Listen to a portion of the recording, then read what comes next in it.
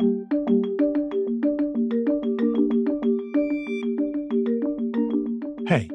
and welcome to the Palia podcast. I'm Turi Munte. We live in opinionated times. Culture wars, identity politics, polarization, everyone has an opinion. But do we know where our opinions come from?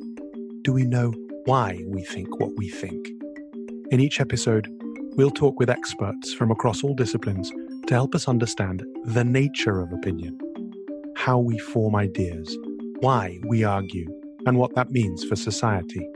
Join us at Palia.com, the Encyclopedia of Opinion.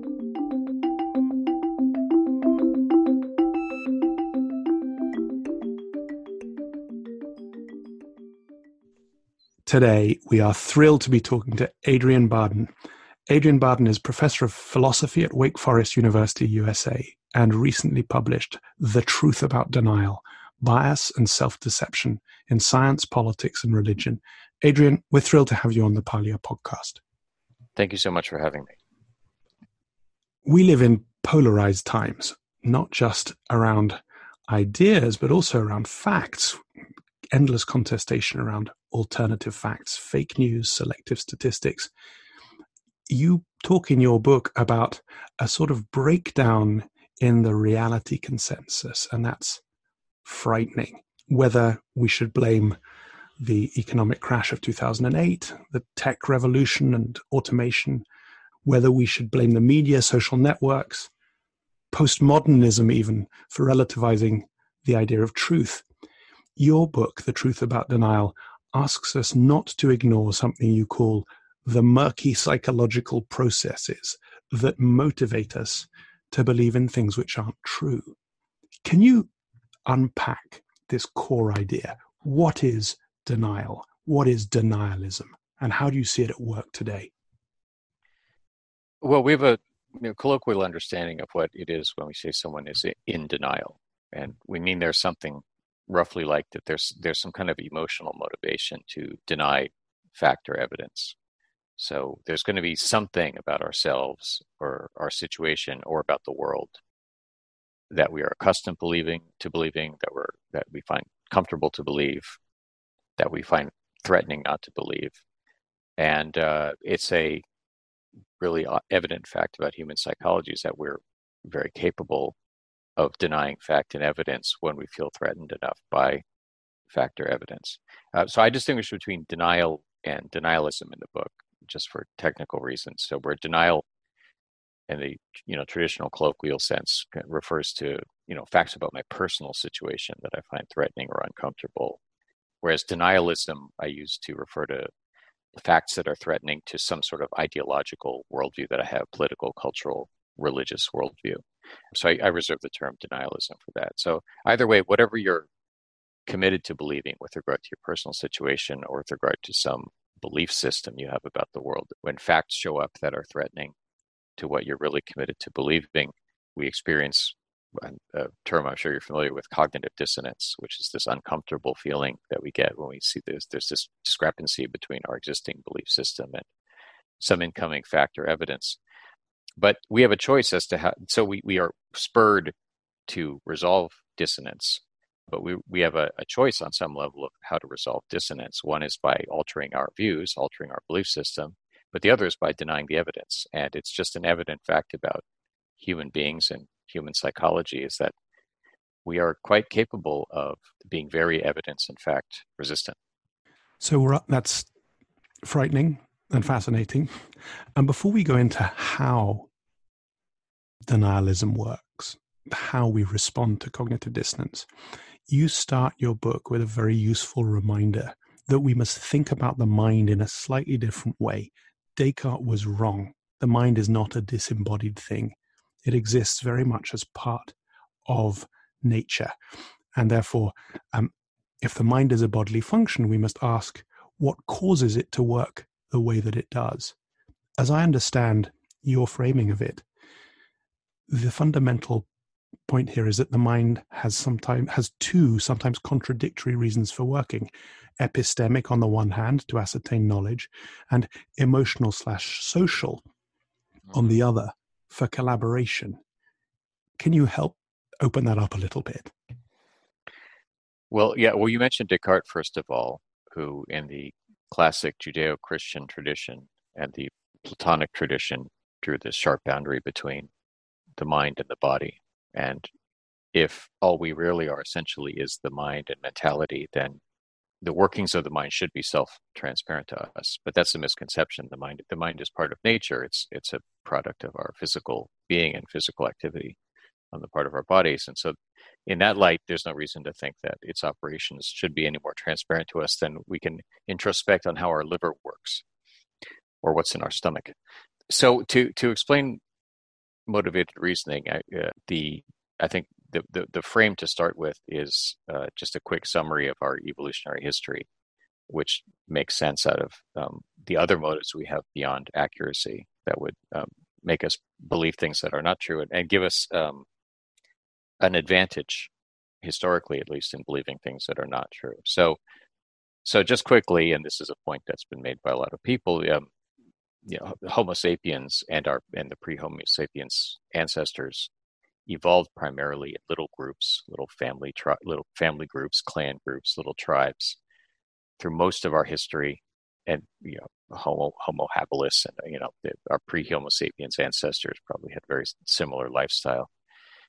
So in that context, we are forming beliefs and views about the way the world works. And now, in that context, there are certain beliefs that we really want to be accurate. What plants can we eat, and what plants are poisonous? That would be important to know. Is it day or night? Is it warm or cold? What do we do when we're cold? What warms us up? Those are types of beliefs where we would have an advantage in developing systems of reasoning that would allow us to form accurate beliefs. But if you consider that our evolutionary niche was always the social group, was always social cooperation, that's what gives us our advantage. It's made us the dominant species on the planet. It's our ability to get together with other people in our group and make plans and coordinate our activities. If you see human evolution in that light, you think like, what's going to allow social cooperation? Well, for the individual, what's going to be really advantageous, what's going to be necessary, is to be able to integrate socially into your group. So you need to know accurately, what plants to eat, what plants are poisonous. But is it that important to be accurate with regard to what God to worship? If your group worships, God XYZ or Poseidon, are you going to be that person who says, well, I'd like to see the evidence for this? I'm not sure we have an accurate belief about what God to worship. I mean, what's your best case scenario coming out of that? Ostracism from the group at least, and quite possibly much worse. So on the level of large worldviews or ideological cultural beliefs on the part of the group that our religion is the one true religion, our race is the superior race, you're really better off adaptively having a belief system that integrates with the group's belief system rather than is necessarily is composed of accurate beliefs about the world. So all reasoning is motivated. There's always a goal to reasoning, even if the motivation is just accuracy. Sometimes we want accuracy for the sake of survival or individual well-being. But there's all kinds of unconscious motives that can influence belief formation, particularly this social motive. We need to integrate into our larger community. And this gives us a psychology in the long run that makes changes or informational threats to our existing worldviews feel really threatening to ourselves. It's about identity. Like if I say to somebody, who are you? Tell me about yourself. Turi, tell me about yourself. And you'd be likely to give me an answer like the following. Although these are not true things about you personally, but this is the kind of answers you give to when someone asks you, tell me about yourself. You'd say, well, I was born in Texas, but my great grandparents immigrated from Scotland, and I'm a Methodist. I'm a social conservative and a member of the Republican Party. I also volunteer for the Special Olympics, and volunteer for groups that advocate on behalf of autism because my child has autism. So you just told me all about yourself, but everything you just told me has to do with your connection to your affiliation to some other group that is defined, at least in part, by its belief system, its worldview, and that's your identity. That's who you are. So when some information comes in that's threatening to some aspect of your identity, that's going to feel like a personal attack. My old business partner used to say, who I should say is a sort of a radical contrarian on almost everything, used to like to say that people prefer to be wrong together than right alone. Yes. The point I think you're making here is that from an evolutionary perspective, that's the right call. Well, historically, it has been the right call. It's not necessarily the right call now, but you can it's an ideological explanation in terms of our history. Why do we have these dispositions? But that doesn't make them rational in the sense that we necessarily make the best decisions about what to believe in our current context. That makes sense. So onto this, having anchored reasoning very much in sort of the emotional and social, can you walk us through how motivated reasoning, which I think you would say is all kinds of reasoning, all reasoning is motivated in some way, but can you walk us through some of the most egregious examples or the egregious forms of that motivated reasoning? Confirmation bias, for example. Well, there's the personal and the political or ideological. So one instance of motivated reasoning on the personal side would be, I'm not an alcoholic, and in the face of, we call that motivated reasoning because we're stipulating that in this case you actually have tons of evidence that you have a serious drinking problem. Your family has all left you and has declared that you have a drinking problem, and your doctor is telling you that your organs are failing, et cetera, et cetera. But people work very hard to rationalize their way out of that kind of admission. So on a larger societal or ideological scale, I might be committed to a small government ideology, a pro-business ideology, but now you're telling me that we have to completely revamp our economic system and our systems of industrial production in response to climate change. And so that turns into motivated reasoning. And people are really good, adaptively, we're really good at rationalizing our beliefs that for some reason we feel attached to, or that we feel we need to hang on to for some personal, emotional, or social reason. Going back to your description of me as a Texan Republican, which I quite liked, those were declarations of identity masquerading as philosophical declarations. They weren't conceptual articulations so much as articulations of my appurtenance, where I belong. Is that the primary evolutionary function of that kind of rationalization? What are the end goals of motivated reasoning in that regard, evolutionarily? Well, when you talk about function, that can mean two different things. One is a teleological function, that is to say, goal-oriented or end-directed function of something. And artifacts have that kind of function.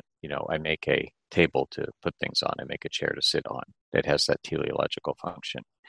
Human psychology, perhaps unfortunately, is not an artifact. It's something that's naturally developed. And when we say that aspects of our psychology have a function, we mean etiological function. And that's to say that adaptively, this has worked for our ancestors and contributed to survival and fecundity. So it's a little, the term function can therefore be a little bit misleading when you're describing something like human psychology or human anatomy. That's why we can't really answer questions like, what's the function of the human appendix, or what's the function of the tailbone?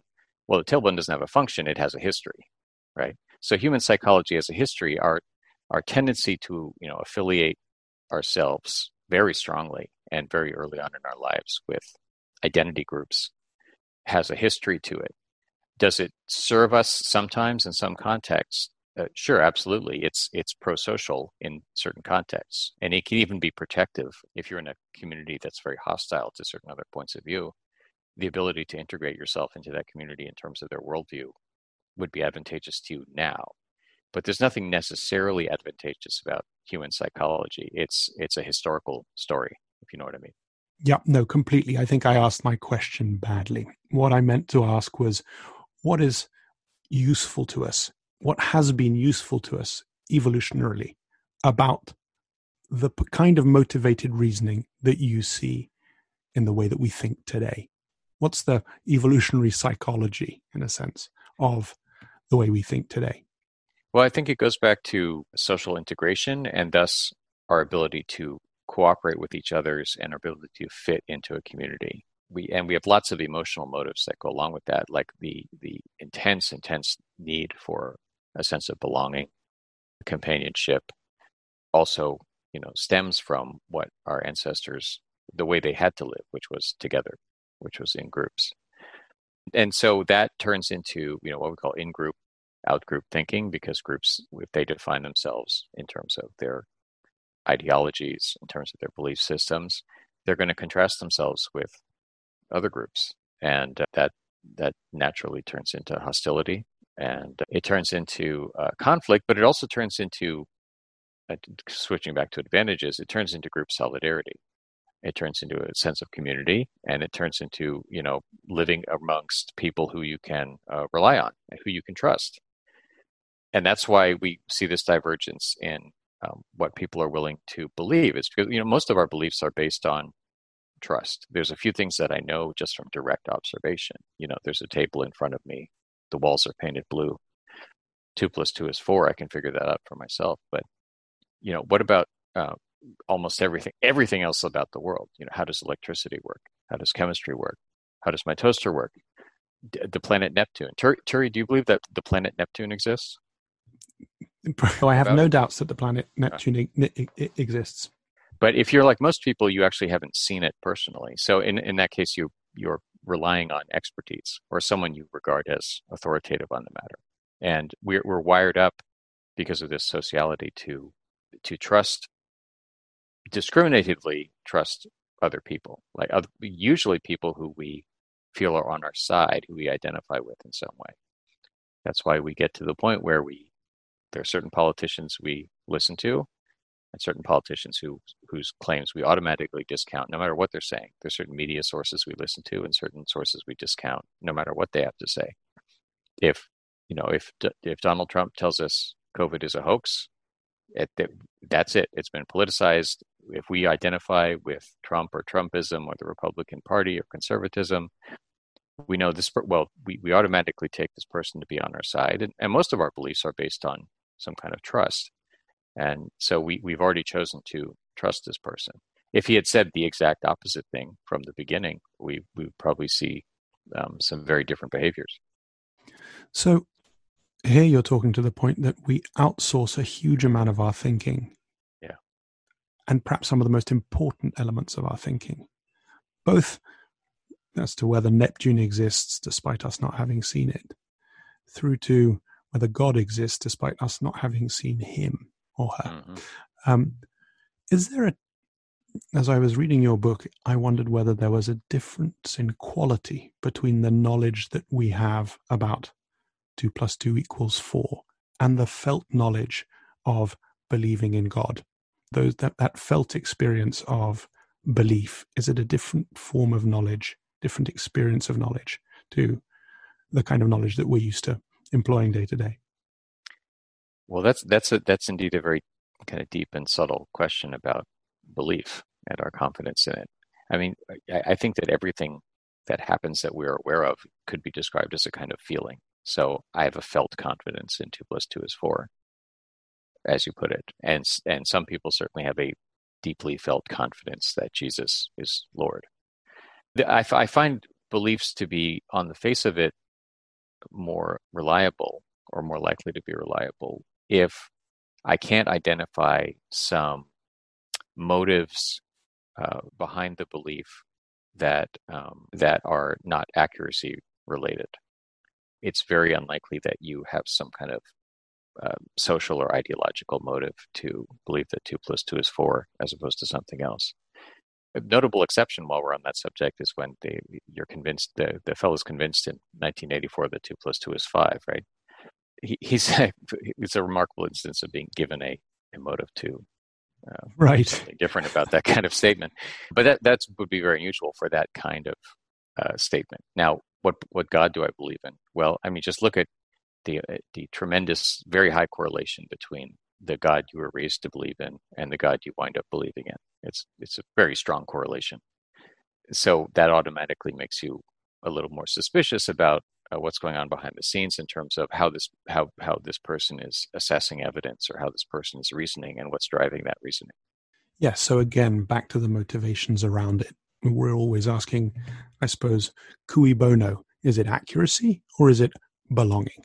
And in that instance, it feels like it's a lot more around belonging. But if we go back and ask and take as a starting point that a lot of our reasoning is done for emotional or social reasons, I want to ask you whether motivated reasoning actually works.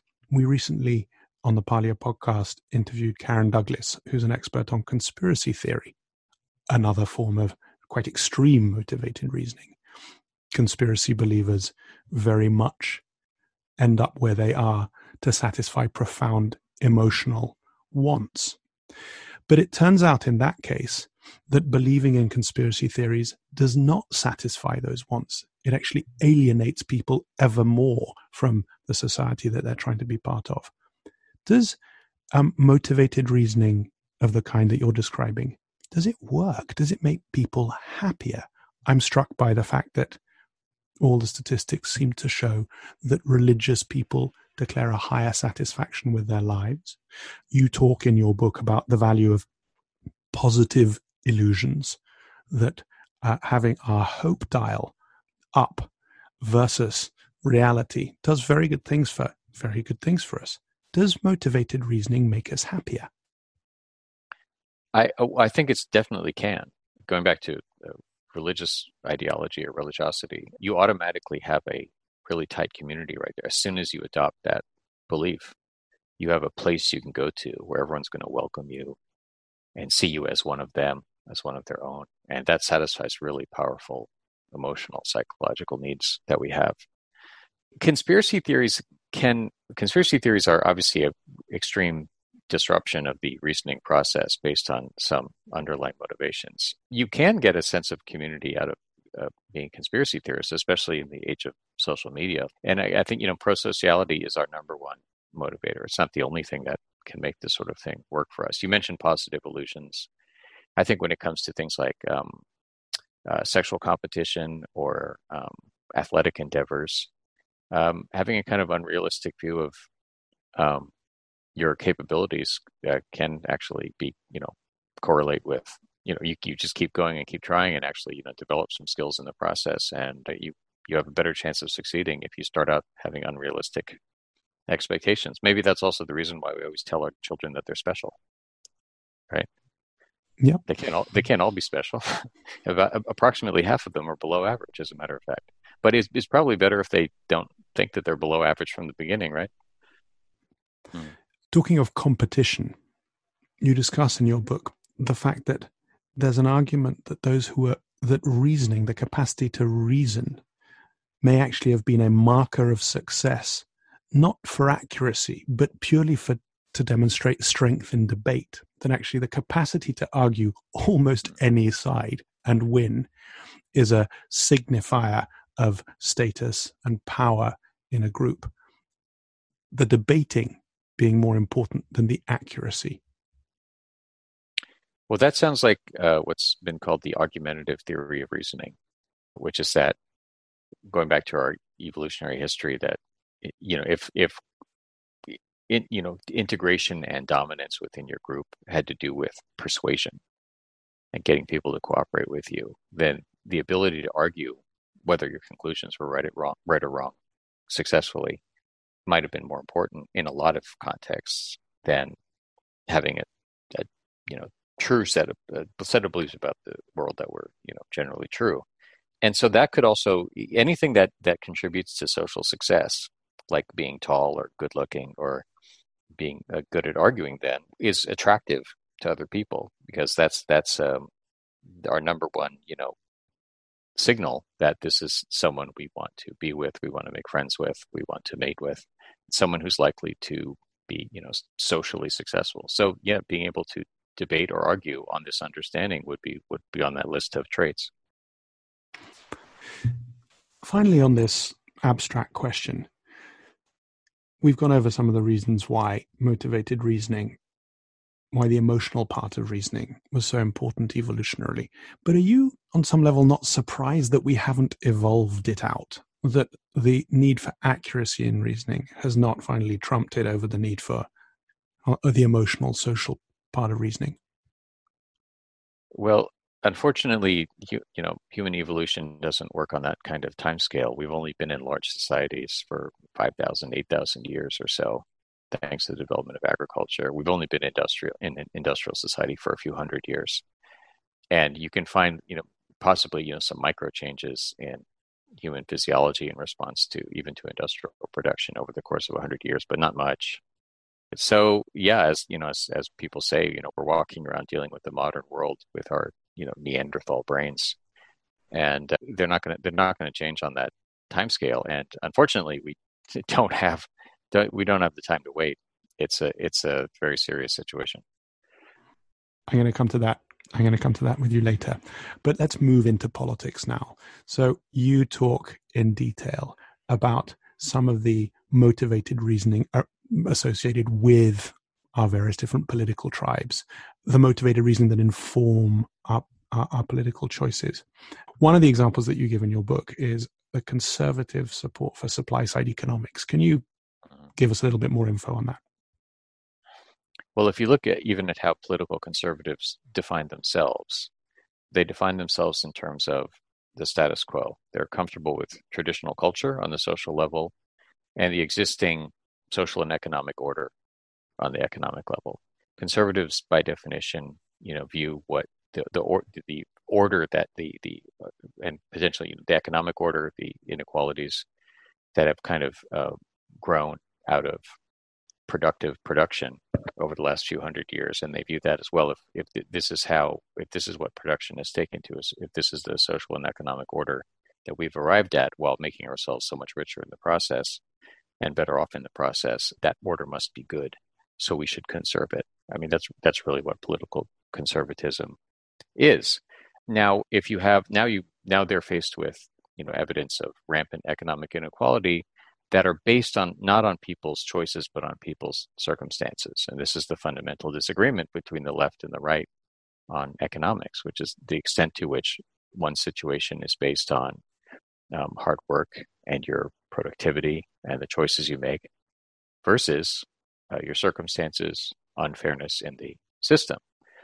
So if you ask people, as a matter of fact, not opinion, but like in fact, when someone is poor, what is the primary cause? This is a stark difference between what a conservative or a liberal or progressive will tell you. Like, it's primarily due to their choices, or the amount of work they put in, or it's primarily due to their circumstances or to structural facts about the economy. This is absolutely definitive of the distinction between conservatives and progressives. So as you'd expect from any other kind of ideological belief, if conservatives are presented with evidence that there is structural inequality, that there's unfairness, that it has more to do with circumstance than with choice, they will predictably deny that evidence and call up their own experts and have their own think tanks that will give you a different factual picture of the world. Now, in another world, or maybe in a communist or heavily socialist context, where you have structural equality, where the state is really imposing equal outcomes regardless of what people put into the system, then you can have the opposite problem, and you can have the left denying that we really should put more choice into the system, that we're not being very productive as a society under this arrangement. And so you'd see the opposite denial of fact and reality and expertise from the left in that context. Where do these biases come from? What are the inputs to those original biases? You discuss in your book the idea of the family as our model for governance. Well, this is a controversial matter. That would be the George Lakoff take on it. is that it has a lot to do with your upbringing and indeed back to your family structure, where conservatives have this kind of patriarchal, hierarchical, top-down, authoritative parent model. And he calls he says that liberals are raised under the nurturant parent model, which is more egalitarian and focuses on circumstance over personal responsibility. So that's his story about how it comes about. There's some very controversial research about innate personality types or learned personality types that is on some level is predictive of your political orientation. You know, what your scores are on the Ocean personality test. Liberals will score higher on the O scale, the openness to experience scale, and conversely lower on the conscientiousness scale, and the reverse for political conservatives. And if you just do the test, that predicts about 40% of the difference. So it's probably a combination of all of the above. There's cultural influence. There's how you were raised in your family context. There might be even some innate personality traits, but the highest correlation is, at least early on in your life, was what your parents believe. So that's probably your parent, and your parents are influenced by their community. So your parents, your community, that has the biggest influence on how people turn out politically, and thus not just sort of what their values are, but what facts and what they choose to believe about reality, like how economics works, and what experts they choose to believe in terms of telling them how society works. One of the areas that you touch on most deeply is science denialism, which in the current context of climate change is obviously an existential question for us all. But you differentiate between the kind of science denialism we see on the left and on the right. Can you give us an overview of what the landscape looks like there before we jump into the actual differences? So in the modern context, and that's like from the, say, 60s and 70s onward, the most salient science out there is what the sociologists call impact science. Hitherto we had, several hundred years of ramping up the opposite, which is called production science. And the society overall benefited by the wealth created by the, increased abilities to produce, to exploit resources. But then the cost came due, the bill came, and we started to recognize the environmental and personal and societal impact of industrial production. And the science that was produced started to turn more towards that subject matter. And that's very well correlated with a change in view on the part of the different sides of the political spectrum on science in the 1960s, famously with Rachel Carson, for example. The left was considered the anti-science side. They're worried about pesticides, they're worried about nuclear power, they're worried about plastics, they're worried about just pollution and industrial production. And everyone said, well, why you look, this has created the greatest, society ever. We're healthier than ever, we're richer than ever. What's wrong with you? Right. And but then science itself started to turn in terms of what that became the predominant, focus of various scientific fields started to turn to the impacts of production.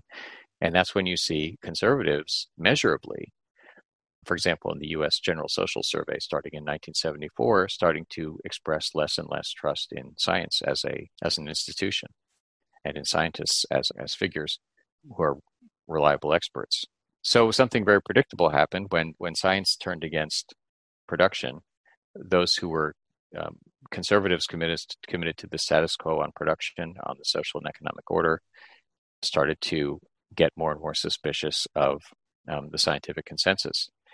And this has just gotten worse and worse. I mean, it's gotten people have gotten more and more polarized on the subject to the point where we have, as you put it, this massive existential threat to our very existence, and you have large swaths of the political spectrum just denying the overwhelming scientific consensus on this issue. So let's go deeper there. I'd like to get to really understand why it is what the motivated reasoning is behind that conservative rejection of man-made climate change. What are the triggers for conservatives here? The triggers, I think, are pretty clear. Conservatives have allied themselves with the traditional industrial order, and that includes, a small government, pro-business, small government, low regulation, low taxes on business. These are all, classic elements of the political, on the economic side of the spectrum, what political conservatives favor. But there's no small government solution to climate change or overpopulation or resource depletion, or at least it's certainly pretty hard to figure out what that small government solution would be. But even before you get to the point of talking about solutions, even admitting to yourself that there is such a grave problem is threatening right off the bat. And so it's not like you typically, as the evidence is building up, what we've seen is first the denial that there even is a problem. And it's starting to shift over to, well, there's a problem, but it's not human caused, or there's a problem, but any major attempt to intervene in this problem will be too disruptive to the economy and will cause more suffering than good. So the forms of rationalization have evolved. There's a little bit of retreat on the rationalization, but the reason why the rationalization is happening is pretty clear. It's threatening to the traditional economic order. There's just no way to fix the problem without large disruptions, and that's completely anathema to the conservative worldview. Adrian, there's an element here which I'm hearing, which is that an aversion to big government requires you not to believe in climate change, which will require big government to solve it. There's cognitive dissonance there. Is there also cognitive dissonance in just change of that magnitude, full stop? Oh yeah, I think so. Conservatism is characterized by what's a universal human bias. A status quo bias is a universal human bias. Other things being equal, we always prefer what is familiar. And conservatives, if we go back to personality types, are definitely measurably more subject to favoring status quo over change. It's not clear that in another universe, progressives couldn't be the more status quo group. But if you lived in this, once again, this aggressively egalitarian society to the point where human flourishing was being limited by how aggressively egalitarian it is, you might find the left expressing more status quo bias in that instance. But the fact is, when things are going badly, you need change that's disruptive to the traditional order, and that's what conservatives are all about: is preserving this traditional order. And they're also more comfortable with hierarchy. And the modern capitalist society is hierarchical in terms of inequality, and that's they're by definition, that's what attracts them to the ideology in the first place, is in part this comfort with hierarchical and traditional systems of order. The idea here is that response to climate change would have to be so systemic as to upend any recognizable order and also hierarchy that currently exists. And that's the cognitive dissonance, and that's what needs to be battled against with this motivational reasoning. Yeah, that's both probably true, but really more to the point is that there's a perception that that's the case, and that's all you need to launch yourself onto politicizing the science on climate change. There's tons of science that isn't politicized. Most science isn't politicized. If you tell a conservative this is how electricity works, they're like, okay, yeah, what's the big deal, right? If you tell them about the planet Neptune, they're right. Oh, that's nice. There's a planet Neptune, right? But the question is what's been politicized. Climate change was politicized very easily early on because, of course, it's inherently threatening to the traditional order, as I mentioned.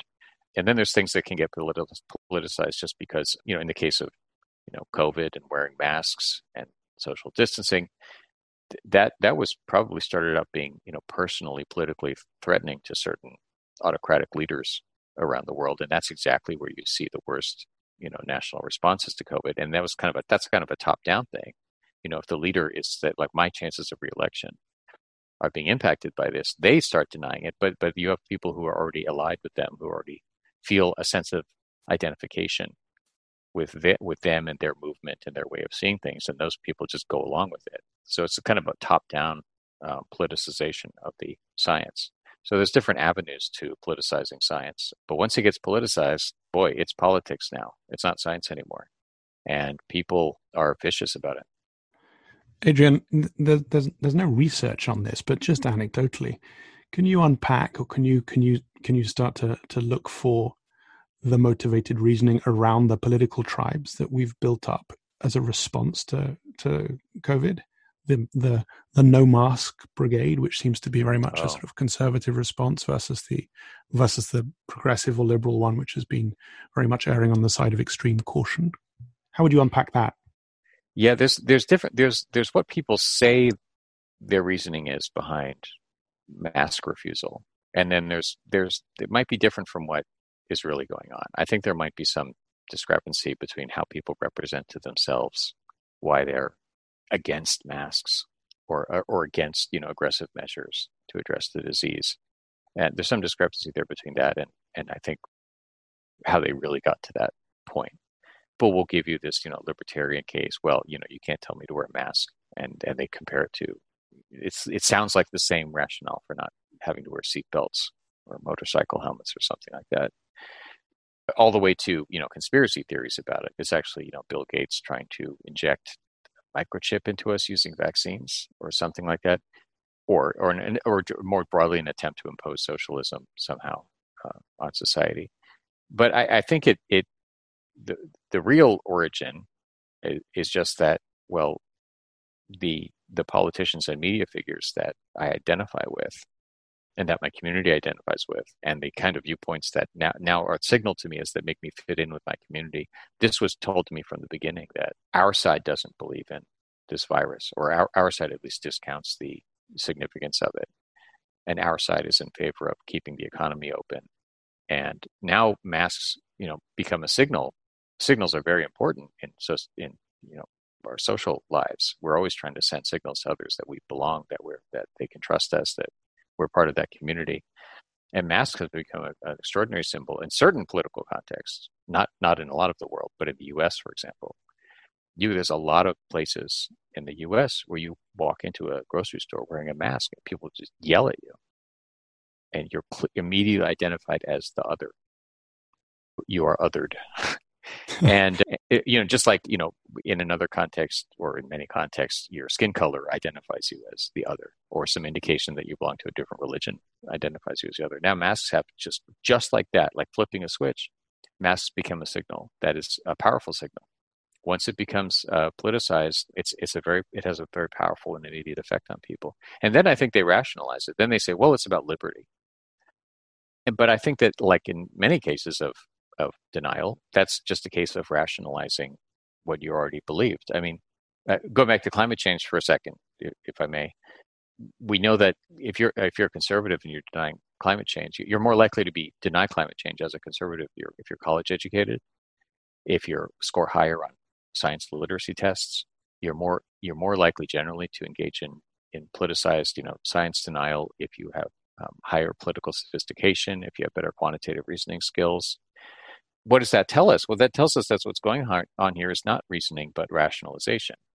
Being educated or having some political sophistication just gives you more ammunition in rationalizing what you're already triggered to believe, or triggered to deny in this case. So in the case of climate change, the more you know about solar flares or Milankovitch cycles, the more you can articulate a rationale for the belief you're already inclined to adopt, or the belief system you're already attracted to.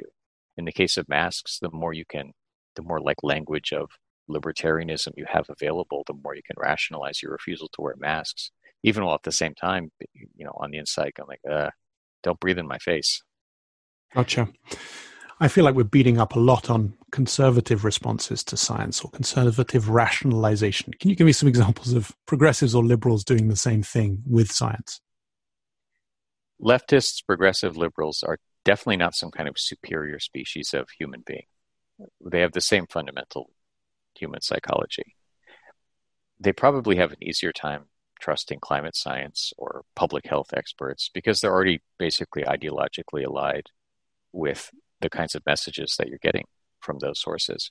To give an example, some examples of scientific conclusions that really will trigger, leftist denialism. A really good example is the safe evidence of the safety of genetically modified foods. There was a big report, a meta-study from the National Academy of Sciences, I think about 4 or 5 years ago, where they did a meta-study of 70 or 80 scientific papers on the impacts of genetically modified foods on personal health, on the environment, on communities. And they just reported, we've looked at all these studies, we just can't find any consistent negative impacts. And the leftists were, from the beginning, as soon as you say, genetically modified food or genetically modified crops to an environmentalist progressive, that sounds bad to them.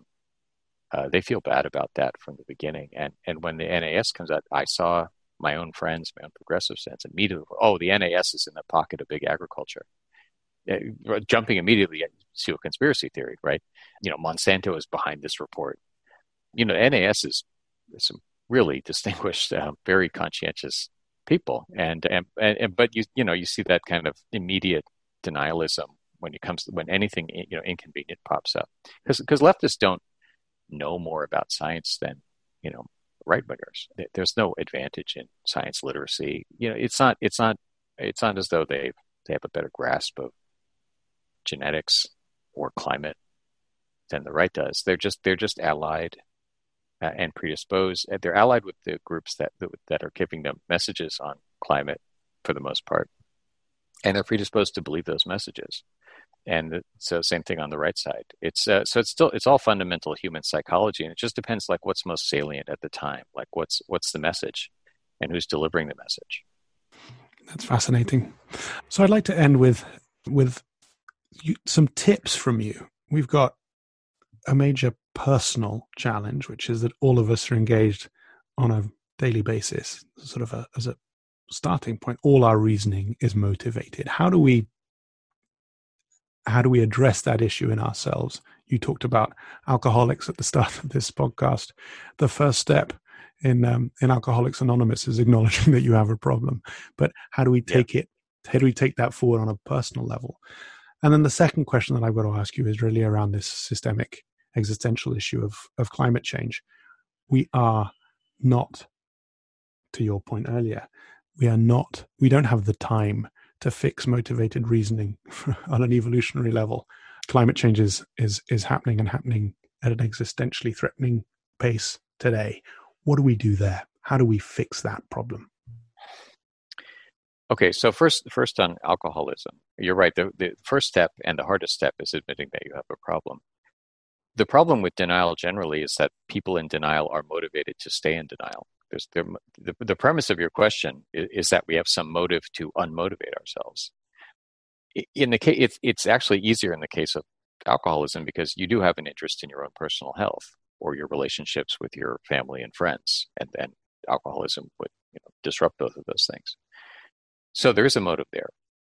What about to make a more healthy environment to fix the climate? Well, if that's already important to us, then we're already listening to relevant experts. So if the problem is the folks who aren't particularly motivated to unmotivate themselves, it has to be they presumably want a future for humanity and a healthy environment too, but they're obviously not prioritizing that over the other motives that are leading them towards climate science denial.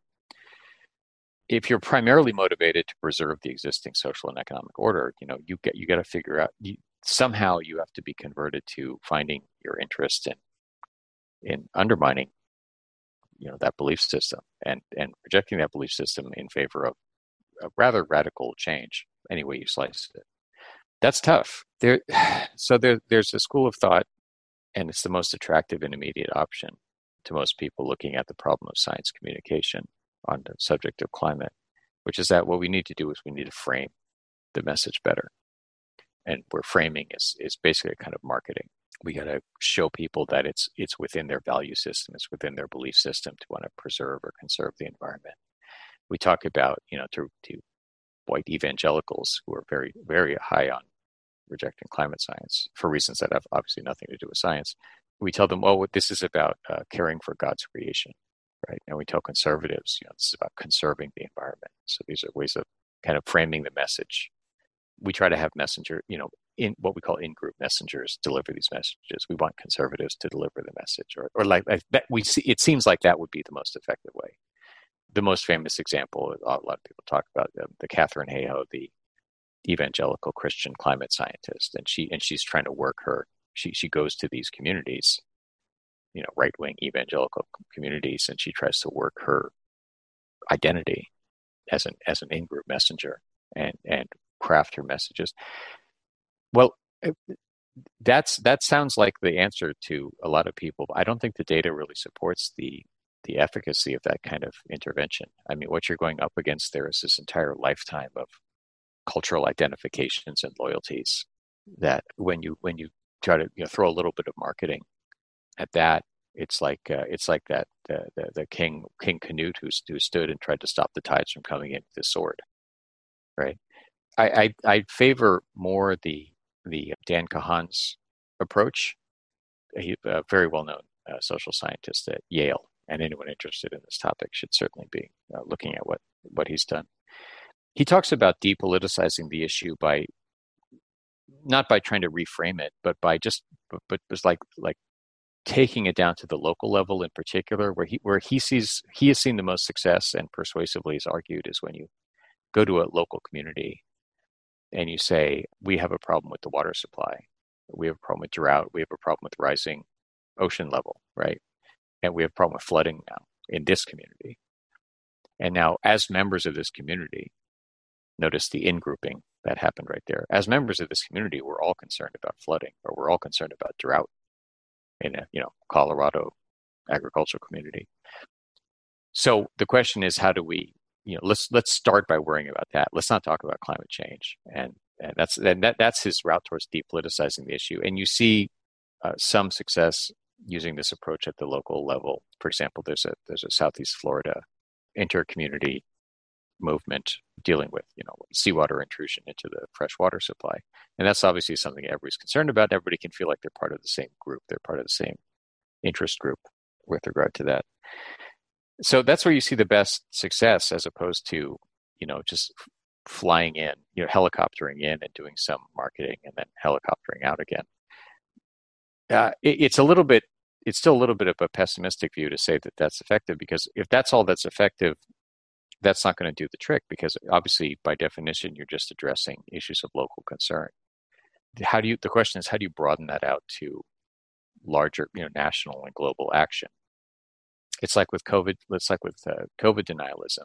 You would want to start by saying, like, look, how are we going to? Our hospitals are full. The ICUs are full. We can't send the kids back to school. Our hospitals, right? Your hospitals are full. Your schools are not open. What do we do about that? But it's very hard to get from that out to like, okay, here's major change at the federal level. It's hard to see the bridge from one to the other, and it's even worse with climate, because you need action at the global level. That is not consoling, but super interesting. So, last question. If we're stuck in our ideological trenches and we wield motivated reasoning brilliantly, this motivated reasoning evolved over millennia to keep us in those trenches, how does culture change? Cohort replacement, by which I mean generations passing away? Well, we're seeing generational change, just talking about the United States again, but probably also applicable to a lot of Western nations. We're seeing a lot of difference between the young and the old. Then the younger generations are much more concerned about environment for, I guess, kind of obvious reasons. And I would expect that to continue, because the problem's not going away, and in their lifetime, it's going to get worse, and they know that. So their interest is being triggered. Their interests are at stake here. Just like you'd see more anti-war activism when there's a draft than when you're dealing with a volunteer-only army. And then when the draft goes away, the interest in anti-war activism disappears, right? But the environmental problems are not going away. So I'm optimistic in the sense that I think there will be as a generationally, there's going to be a greater and greater interest in these issues, greater prioritization of these issues. I hope it all works out in time. It's difficult for me. I mean, I know I sound a little pessimistic about it. It's a little difficult for me to see how, given the slowness of how our human psychology evolves and of how we get societal change and cultural change. These changes happen, but it takes a lot of time, and the situation is urgent. I wish we weren't ending there, Adrian. I wish you had a tune to whistle. But precisely to your point about reasoning, sometimes we reason for emotional reasons and others for accuracy. So I'm grateful for the accuracy and unhappy emotionally. Adrian, thank you so much for joining us today. It's been fascinating and I've loved talking to you. It's been great. Thank you so much.